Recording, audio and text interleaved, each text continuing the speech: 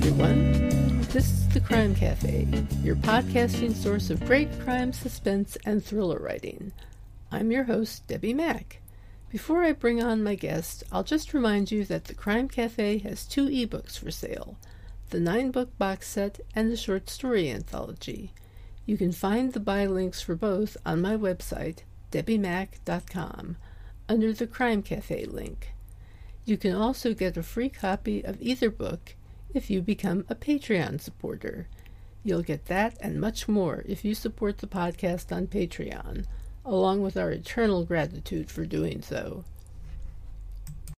I would also like to recommend Stitcher Premium if you're a fan of podcasts.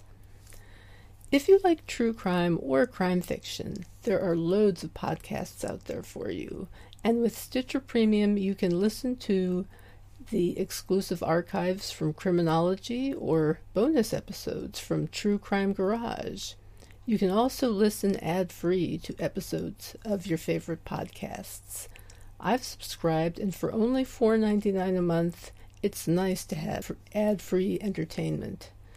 Just go to Stitcher.com/premium and use the promo code CRIMECAFE, that's one word, all caps, to try it out. Absolutely free for a month. Hi, everyone. I'm pleased to have with me today an author who writes private eye novels, my favorite subgenre. Today's guest is the author of the Rafferty Private Eye series, and his name is Bill Duncan. Hi, Bill. It's good to have you on today. Thanks for being here. Hey, Debbie. It's great to be here. Awesome. Well, it's great to have you. And first, I just think it's wonderful that you've brought your father's books back onto the market through self-publishing. He must have been very proud of you. He was. It was a fantastic exercise to do, and it was the sort of thing that finally gave him the ability to hear from the fans that he didn't get to hear from back during his trade pub days. So as I think I alluded to a little bit in the guest blog post, back when he was publishing, the publishers asked for more books, sent royalty checks. That was about it. That was the sort of level of, and edits obviously, but that was the level of interaction that Dad had with the funnel, I guess, where his books were going. So he never really knew. And then to be able to hear, 30 years later from people who had loved his books originally and then were loving them again now was pretty special for him. Yeah. And then for me too, to be able to give that to him. Yeah. That's just so fantastic. So your father's fan base was out there waiting for these books to be re-released pretty much. That must have provided a lot of help with the sales. Look, it did. There were some very influential people who had been fans of Dad's, and they were great in sort of getting the word out. The funny thing that I found, though, is that the original books were only released in the US and Canada. And so while there were a lot of fans that came back and said it's great to see Rafferty back, there were equally as many fans who never got a chance to meet the characters the first time around. So they were reading Rafferty for the first time. And I had, a number of emails from people saying, I just wish I'd been able to get it the first time around. So people living in Europe and Canada and so on who'd never met the character before. So there was a fan base, but then there was a new fan base that also picked up. So which was great. That's fantastic. These books were written. What year were they first written? Rafferty's Rules, the first in the series, was written in 85, I think, from memory. I didn't study up on that question, Debbie. No problem, but it was back in the 80s. It was in the mid to late 80s. So the first one came out in 86. Then the second two, Last Seen Alive and Poor Dead Cricket, came out in, I believe it was 88. And then the last three came out in 89 and 90. So it was within a period of about 4 years that they all hit the market. But they were definitely written in the mid to late 80s. So I don't suppose you had to do a lot of updating in terms of, making them more relatable or something for today's readers? Or Well, it was interesting. I guess there's two parts to that question. There's the original books when I was redoing them, and then there's my books that have come since. So when I spoke to Dad about carrying on the series, he said, "Look, do whatever you want with him. Move countries, take him to Australia, move him into modern times, do whatever you want." And that was never going to be a thing for me. I'm an unabashed child of the 80s. So he was going to stay stuck square in the middle of the 80s. And the thing that I love about that is that because the time period is already set, to me, the stories don't date as much as something written this year that then gets superseded by technology in 2 years or 3 years. The 80s is already a genre or a subset, if you like. So to me, it's quite freeing to write. In terms of updating, with Dad's original 6 books, there were a couple of things that I did go through and tidy up to do, not politically correctness, but just a couple of things that might be considered a little bit beyond the pale as far as words a being little used. sensitivity stuff in there, yeah.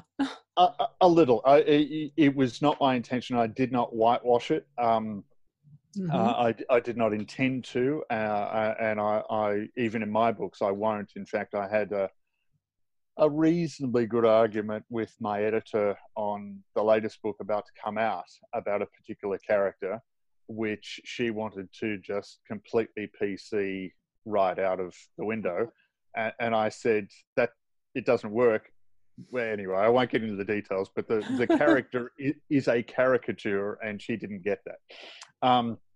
So no, I didn't whitewash it, but there was one particular reference that I think was probably very, very common back in Texas in the mid-80s, and I just deleted that one. That was all. Oh, wow. I was going to say, you live in Australia, but you write about Texas, or your dad did. Yep. So how important is Texas to the stories, and why Texas? Well, I was actually born in Texas. So I'm originally from the States. Mum and Dad, our whole family is. We moved over here when I was 7. Mum and Dad decided to pick the family up and change countries. But prior to that, we'd been living in Texas. And so I was born about an hour north of Dallas. And prior to Mum and Dad moving there, they had actually lived in Dallas. Dad was a radio newsman at the time when Kennedy was shot, actually. So he was right in the thick of it all during a big upheaval time, I guess, in Dallas. Because of the work he was doing too, he got to know the city incredibly well. He actually uses the phrase, when he first got to the news station, they gave him a car and he could go anywhere he wanted. And he said, I was like a kid with a donut. It was just party time. I could do anything I wanted. I could talk to anyone I wanted. And he had some great stories about those days. I'll bet. I'll bet that was something. Let's see. So Dallas was a really big thing for him. It was a formative city, I think, for him. He and Mum were just married. They were in their late 20s. So it was a big time for them to be there as well. So I think when he turned his hand to writing, although we were already in Australia, I think Dallas just came out. It was the thing he knew so well, and it fit the character. And not only did he know the city well, but those incidents that he covered while he was in the news, that had Correct. to have an impact. Oh, absolutely. Absolutely. Wow, that's something.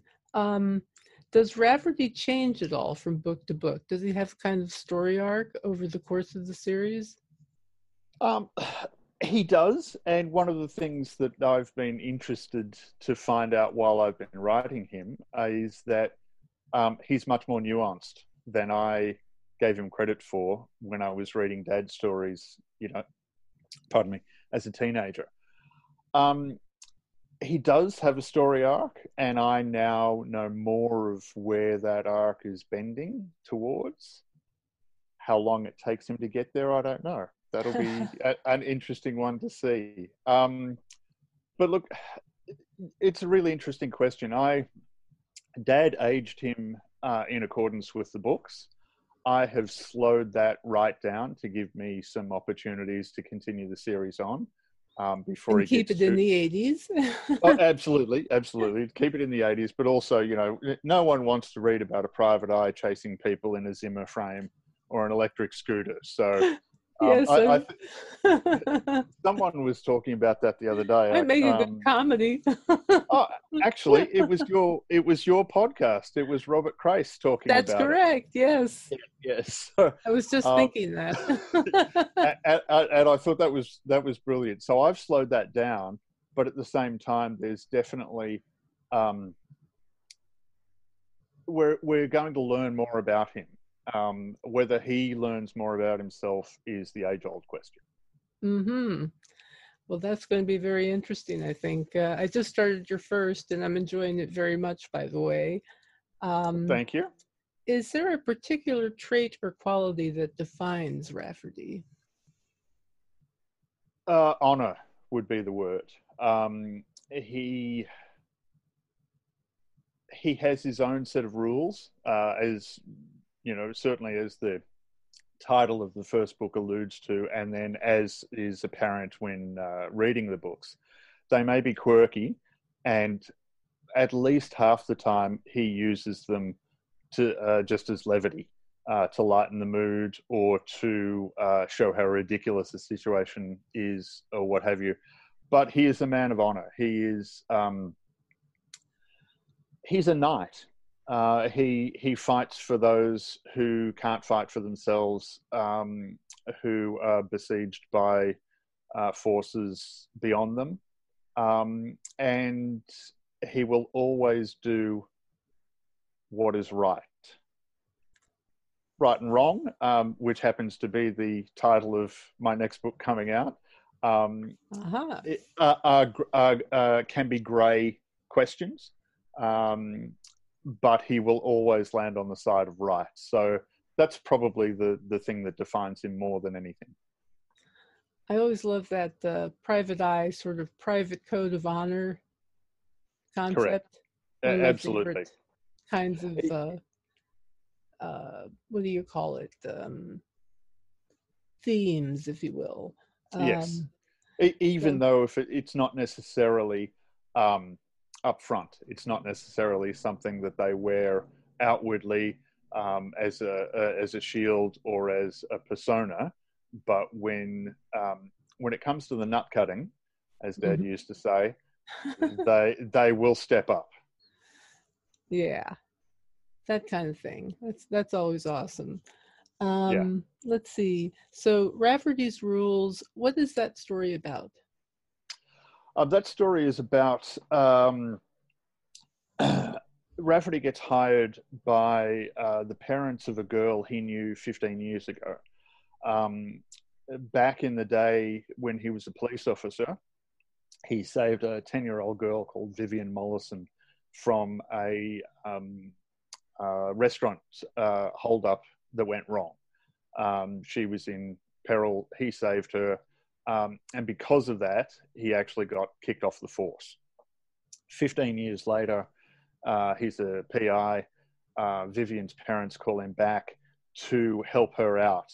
And what it is, the story is that she had been kidnapped and sold by a gang of outlaw bikers. She had been returned, but she's not in a very good way. The parents, Vivian's parents, and I've completely forgotten her mother's name. I'm sorry. I'm trying to picture it in my head.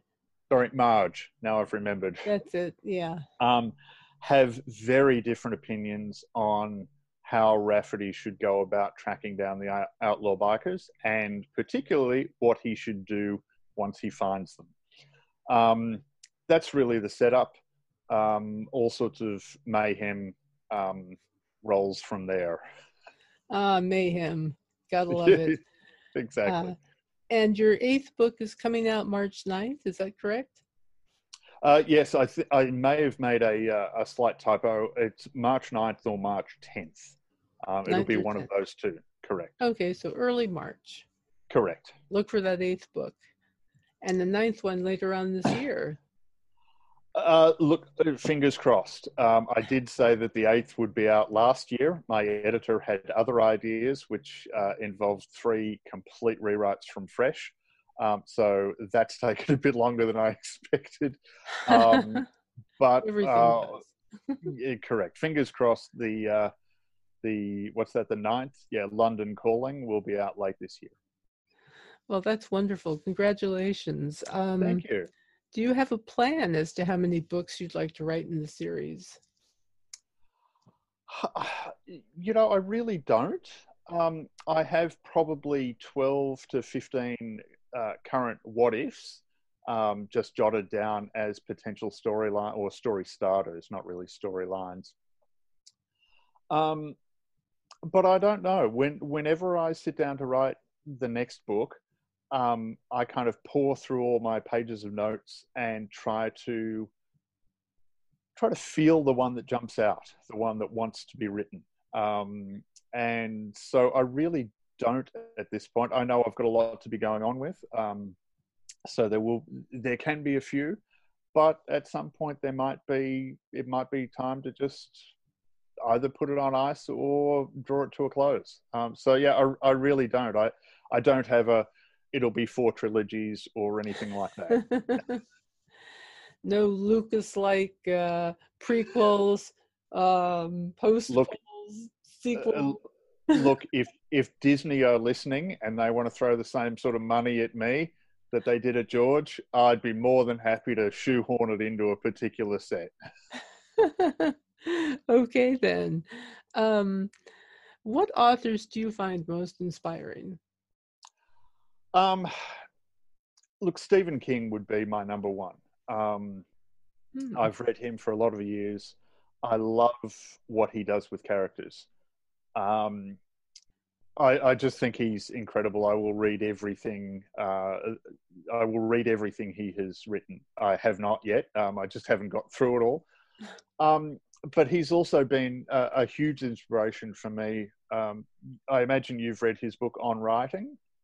Oh yes, I've seen it. Yeah. Uh-huh. Yes.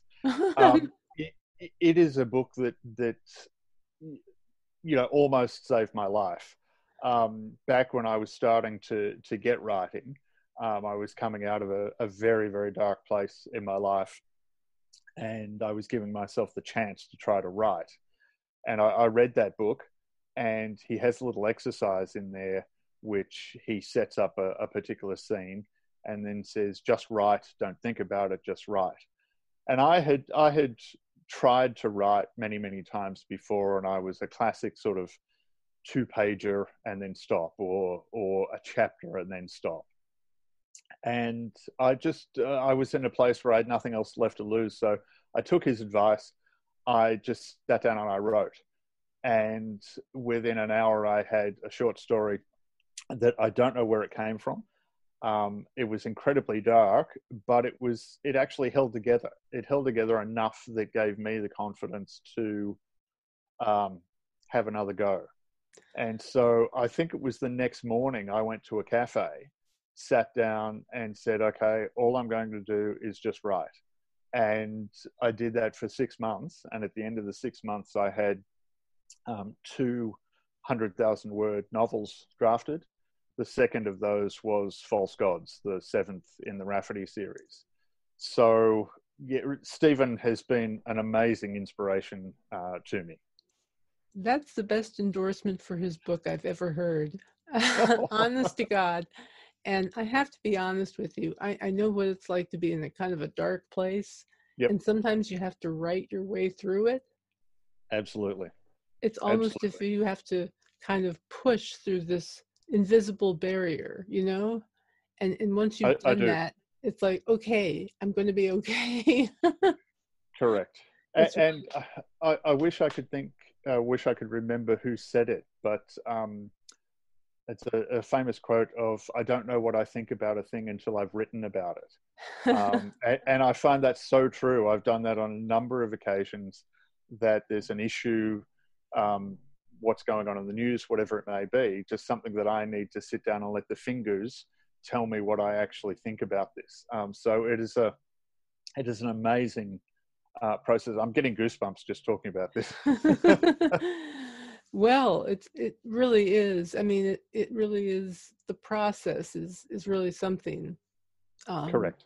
And then using it to your advantage that way, and to simply communicate how you feel, which is why I get confused when people talk about, writing for a market. It's like, okay, I understand that part, but you have to write what comes from in here, from inside, I'm pointing at myself for those who are listening. That's so true. That, it's the whole idea of connecting with other people with your thoughts, Absolutely. So have you ever thought about writing any other books or series? Look, I have, and with those sort of 12 to 15 Rafferty what ifs, I've got at least the same or more what ifs for that are either standalones or for other series. I think the other series that's bubbling away in the back of my mind is closely related to my lifestyle at the moment. So again, I'll give answers to people who are wondering about the blog post about the 3 truths and a lie. I was going to ask you about that. One of the truths is that I'm actually homeless and wandering around Australia in a VW van, which is wonderful. It's the sort of thing that I'm lucky enough to be able to do. And I'm still at the age where I can enjoy it and it's not a chore. My wonderful partner, Catherine, who's also a writer, and I get to go to wonderful places and write and pursue our dreams. And that's given me the idea for a podcaster, a lady podcaster who travels around Australia in a van, researching true crime sites. Wow. And podcasting about them, and then the things that can happen from there. So I really like the character. She's definitely sitting on my shoulder, whispering, "Write me, write me, write me." So it's just a matter of blocking out the time to do that. Well, that sounds absolutely fascinating to me. Let's see.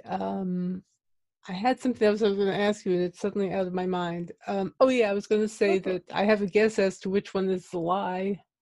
Okay. Shall I go ahead and do that? Yeah, please. My guess was the second floor crash with the car. Nope, absolutely true.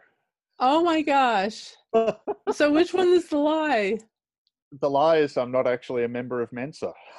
Oh, okay. Because I figured, okay, that's conceivable. I can see him being in Mensa, but I can't see him crashing into the second floor of the house. I actually did, and worse. How the heck do you do a thing like that?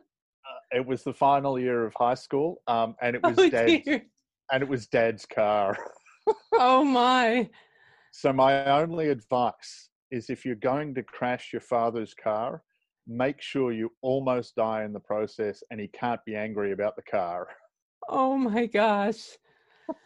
That's like risky business on steroids or something. Kind of. I look. It was pure luck. I walked away with virtually no injuries whatsoever. Pure luck and the car. But yeah, it was interesting.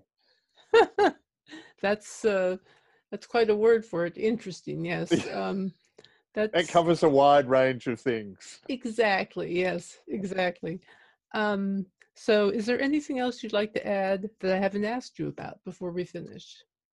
No,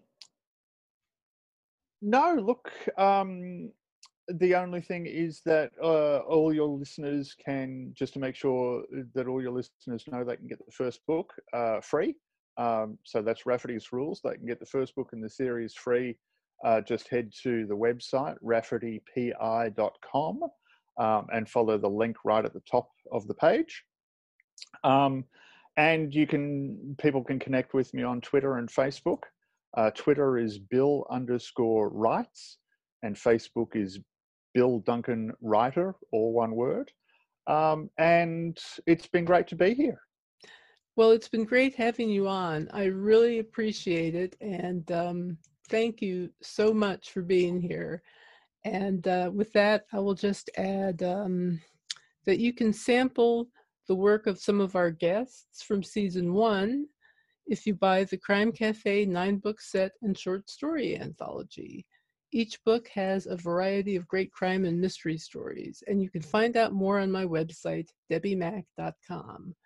You can also help keep us afloat by becoming a Patreon supporter. In fact, I'm sort of thinking about maybe doing a live reading on Patreon at some point. It's just something I'm thinking about, and I'll let you know if it happens. So anyway, if you enjoyed the podcast, please leave a star review. And if you want to add a line or two about why you liked it or whatever, go for it. Okay? Thanks. And with that, I'll just say our next guest here will be Michael Streed. So I'll see you in 2 weeks. And until then, happy reading.